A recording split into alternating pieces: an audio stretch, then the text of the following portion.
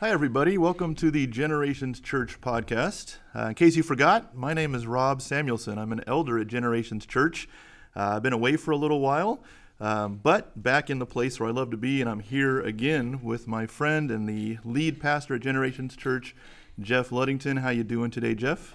I'm doing well, thank you. Yeah, it's good to be back. It's been a while, right? It has. We hit the holidays, took some time off, Yeah. and then the semester changed at the school where we both work, and my schedule changed, and so we've been trying to figure out a way. You've been doing some great interviews. Yeah, I've enjoyed it's been those. fun. I think you called me a fanboy in one of them.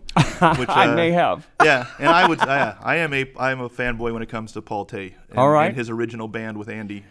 That's right. Awesome stuff. Awesome. I highly recommend it. That's funny. I forgot all about that. Yeah, that's right. And so, yeah, if you missed that, we did some interviews with friends that are in ministry that do fun things, and we recently hired a worship pastor at Generations Church, and come to find out, Rob knew Pastor Paul back in the day, like 80s, 90s, youth ministry. Paul was in a band. I think he had blue hair. There's a cassette tape involved somewhere.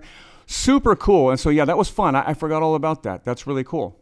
Yeah, but yeah, we've been trying to figure out what to do next. We finished the Guilt, Grace, and Gratitude, the Heidelberg Catechism. My thought was, hey, let's go back, do it again, get it right this time. But I think we don't want to do that because we had Vinny and Scotty on there, and they did a great job. But yeah, we were coming up with ideas, and since we're both in the classroom this year, there was an idea that you had from the class you're teaching. You want to share what that idea was? I will. So yeah, I started in August. I think we mentioned this on the podcast prior, but I started teaching Reformed doctrine at Valley Christian High School here in, I guess this is officially Artesia. So the greater Long Beach area, if you're not from Southern California, on the kind of the eastern side of LA County.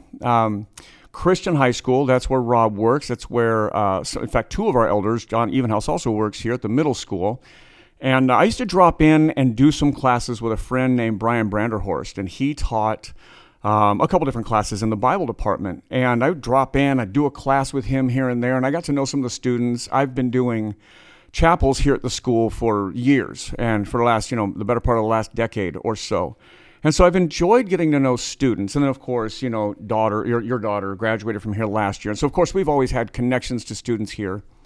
But I was hired to teach Reformed doctrine, which is the required Bible class for all seniors before they graduate. And so with that opportunity, what I heard was 17, 18-year-olds, all of them have to take your class, and you get to engage with them right as they're becoming adults, right? And I just thought, man, that is the coolest thing ever. What a great opportunity. I get to spend a lot of time with them, get to know them.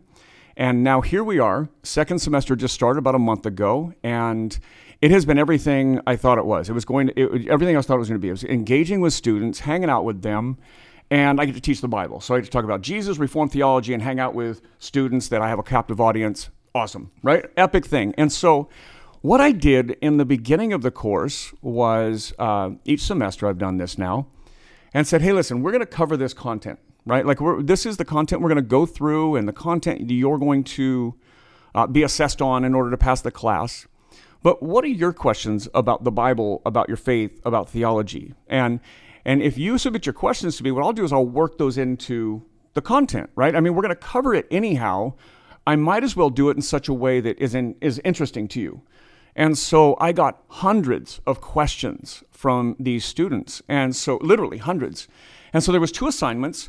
What are your questions? And then I always want to help people in their faith not only know more, but be able to share it with others. And so their second assignment, about 2-3 weeks in, is to talk to 3 family members and friends. At least one of them has to be a non-Christian. And so what are their questions? And so we are dealing with questions. And what I found when I got all these questions in, I found there wasn't a significant difference between the students' questions, these 17-year-olds, maybe 18-year-olds now, and the adults that they knew, their parents or others. And so their questions are just honest questions. And if I were to just kind of take a snapshot of that and what do I learn from that, I don't know that adults, as they grow up, I don't know that they learn a ton more about their faith. And so I think these questions are still relevant to all of us. So that's what we're going to do is take a look at some of these questions. Yeah, and this is my 13th year teaching here at Valley, and I teach younger students. My Bible class now is sophomores. It used to be freshmen, and the same thing. We've got a pretty good cross-section of kids. Some of these kids have been going to Christian school all their lives, Right. have grown up in Christian households, and they just have some questions that longtime Christians have. Why did God do this way? Why is this happening? It's not questions that it's gonna change whether they're a Christian or not. It's questions like they want to better understand.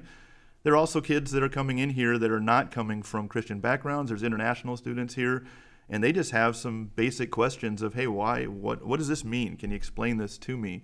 And so, when you went through this idea with me, I thought this is a great idea to hit some of those questions.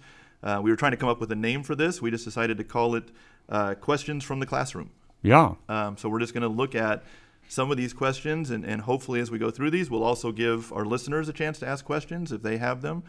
But what can you give us, like maybe a biblical background of the importance of asking questions and getting them answered? Really, just that idea of being kind of someone who's inquisitive, someone who really wants to dig in. Yeah. Well, immediately I think of the many times that Scripture says that we are to love the Lord our God with all our heart, soul, mind, and strength, right? And so I think people are wired differently. And so some people, maybe they're more wired like heart people, right? Maybe some people are effort people, strength people, right? And then others might be mind. They might think about their faith a lot. They might want to ask questions. But I think we're all called to do all those, right? We're called to be passionate about Jesus. We're called to have a thoughtful approach to our faith. And all those things. And so I think heart, soul, mind, strength, I think those are things that all Christians are called towards, even if we're wired maybe with one preference or one way or the other. But I think that we're supposed to worship God with our minds as well. And so this is that a little bit. It's a little bit of that. I think the catechism was that too. Like, okay, how do we learn about our faith? But then when you get down to places of questions, right? I think that there's a lot of people out there, I would assume probably everyone. I don't know that for sure, but I think everybody probably has questions. And what I was thinking about are what are the questions that got asked and how do they maybe not get covered in a youth group or a Sunday service or a community group or something like that? What are the ways that these happen? I was thinking we're teaching through 1st and 2nd Samuel right now, and we're covering the kings and the prophets and the era that was going on, and then we're tying it to modern day themes, right? Modern day themes and connections always. But then what about these random questions that people have? And these are the text messages I get and the things you get. I mean, just they ask, right? And so there's a very, very popular passage of Scripture. It's John chapter 4. If you're familiar with that, it's Jesus and the Samaritan woman at the well. And it's a super popular passage. I've taught it I don't know how many times. And there's some big themes in there. I mean, this is a Samaritan woman. Jews and Samaritans don't hang out. And rabbis, Jesus, teachers, right, males, didn't hang out with females like that. They just didn't do this. There were cultural boundaries happening here, things that were going on. And then as the story progresses, we also find out this is not just any Samaritan woman.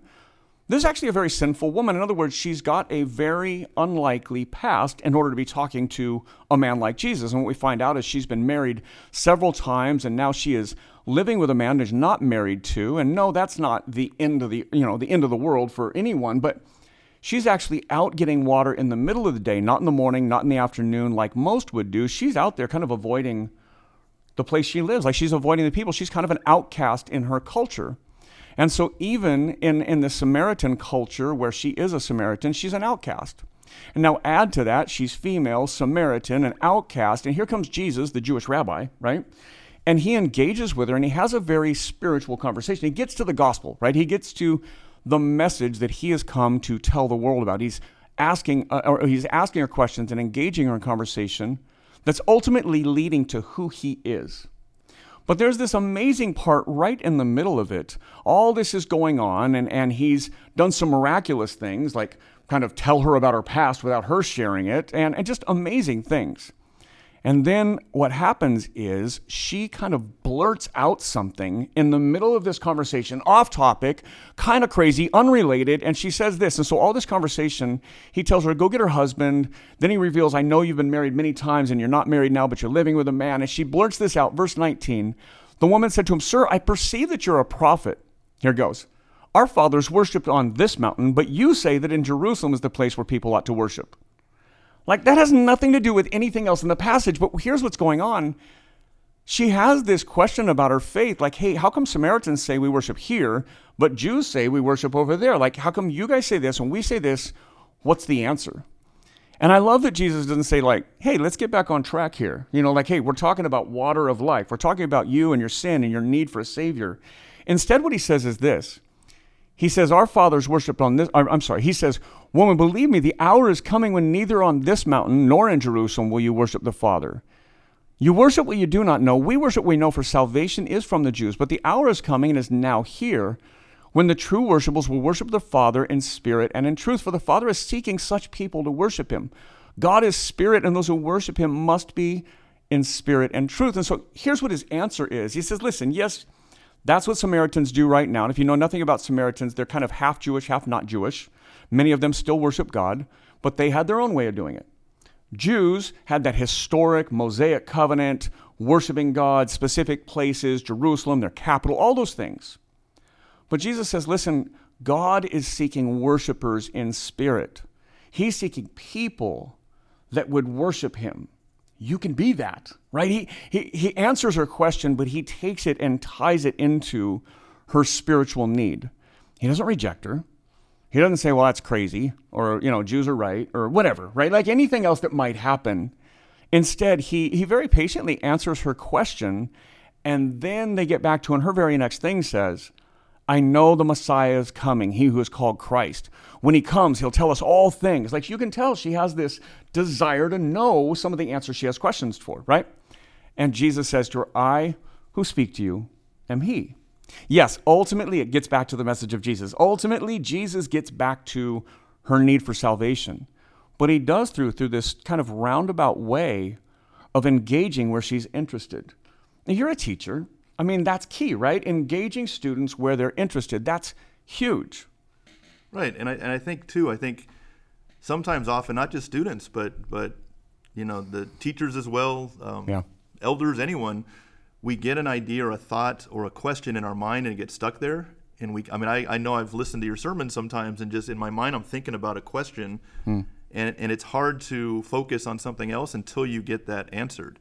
And I think that you know, the woman at the well kind of sounds like some of our students who just, you know, okay, I know you're saying something about this, but can you answer this question first? Because this is just really bugging me. And then you can take it to, use that and then take it to where you wanted it to go.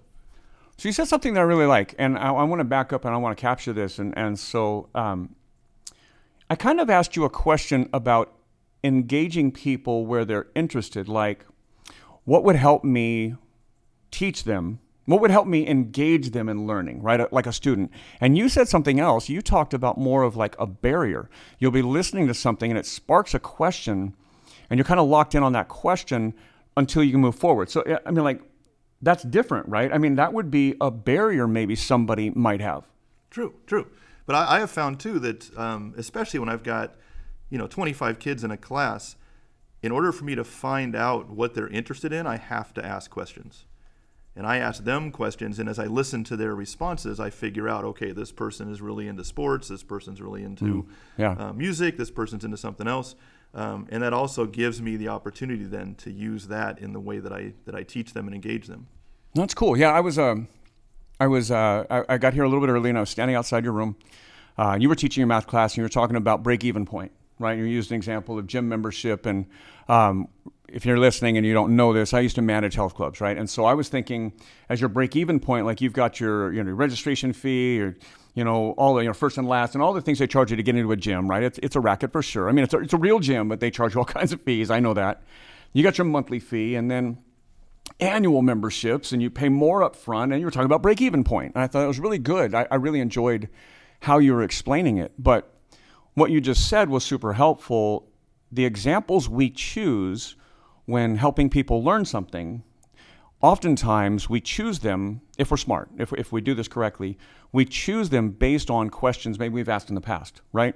Hey, what are you into? One of the students was just in here. He's into music. And well, immediately, if I was going to try and explain something that was hard to him, I might try and use music to try and reach him, right? And so questions things that are in our minds help us engage our faith. Sometimes they make it interesting. Sometimes they might be a barrier, right? But either way, as teachers, right, as pastors, leaders, teachers, if we can find things that are interesting to people, we can engage faith on a level that's helping them. If we can engage barriers, maybe we kind of unlock a little something that helps them take a step forward for them. That's really good. I like that. So how might people then, maybe they got questions, maybe they're not in our class, maybe they're not allowed to go to high school anymore because they've graduated, right? So how might people get involved with this? Yeah, I think what we had talked about a minute ago, if you're getting this link to the podcast through social media, our church, Generations, has an account on Facebook. You have an account on Facebook. I have an account on Facebook, and we tend to share these. Feel free to put the question just in the comments, and we will see them there. If you're listening to this just as you're subscribed to an Apple podcast, and just like me, they just show up, we're going to put together an email account at our church. Yeah. And we're just going to invite people. The email account is going to be, don't do this. Well, you'll be, I guess by the time this airs, it'll be up there, so you can do it right away. Like magic, it'll all be put together. Questions@generations.email. Yep. If you send it there, Jeff will see it, and he'll work it into the rotation. Don't expect that it's going to be necessarily the next one up, but we will definitely work it into the rotation and answer. We're planning to do 1 or 2 questions each time we meet. Yep. We're planning on taking questions from different categories, different areas.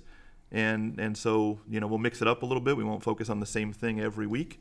But hopefully you'll find something in each one of our podcasts that is helpful, either in strengthening your faith and helping in your understanding, or helping you to defend your faith or explain your faith to someone who has questions. And I'll do this. If we can't work your question in like within 2 weeks, here's Rob's home address. You can just go to his house and, no, all right, I'm kidding. All right, so... Hey, we will do that, though. We are going to set kind of a trajectory through, and here's my plan. There's like 8 major categories of Bible and theology, and then kind of just work our way, maybe one question here, one question there, one question there. Just kind of work through the major categories of Bible theology, and then kind of just start building on some things. And so I think we'll look at this we'll kind of work through it where it's a different topic each week, or maybe like Rob said, maybe a question or 2 from that area. Then we'll move on to a new area. And so we'll always be building those questions in. And so again, man, I would encourage you, email us questions@generations.email, or post in the social media link that you're listening to. You can skywrites and smoke signals, whatever works, man. We would love to take your questions. Rob, you wanna button us up today? What you got? Say something amazing and profound. Amazing and profound. I would. Perfect. Here you go. This is a great podcast to share with your friends. There you go. To share with your teenagers. Right. We're going to try to encourage our students to listen. We're going to send this out and share this on our social media, and hope that if you've got a friend who's asking a lot of questions, send them our way. Tell them how to get in touch with us. Let them listen to this, and hopefully it'll be something that will not only help your faith but strengthen their faith. Let me give you one more thing. In fact, and I think that's wonderful. And I was joking. Say something amazing and profound, and then he said, "Share this with people." And actually, that is amazing. And that is great. And it's not rocket science. We know that. We know we should share our faith, but we are by nature, and I think we will tailor this podcast to anybody. Anybody can listen. You don't have to be a Bible scholar. You don't have to even be a Christian. We want to weave in the themes of Christianity and the themes of Scripture to a place where, whether you're a follower of Jesus, you've been doing that for decades, or you're brand new to Jesus, or you're not yet a follower of Jesus, we want to make it available. And so we'll weave in the themes of the gospel and how this would relate to anyone. So actually, I think that's really good. Share that with your friends. And of course, man, if you like what we're doing, review us or give us a like, a share, all those good things. And I think that's it. Rob, anything else? You're out of profound and amazing, probably. Oh, I've got a depth that you have no. Oh, well, then close us out. I'm out of bullets, so you close us out. Yeah, and I know some of you guys, all of you guys, if you're still listening, you've been hanging out with us for 20 minutes and you were waiting for that big question. What was going to be the first question? This was just a teaser episode. We just wanted to get you excited about the series. The first question will be next week. We will drop a new podcast every Tuesday. It's like waiting for Christmas when that next podcast is coming out. I know you're going to have trouble, just hanging in there, but every Tuesday we'll introduce a new one with new questions, and we hope you'll share it. We hope you'll like it. We hope you'll give us some feedback, and we want to see you again next time. So God bless you this week. Thank you for joining us, and we look forward to having you with us again next week.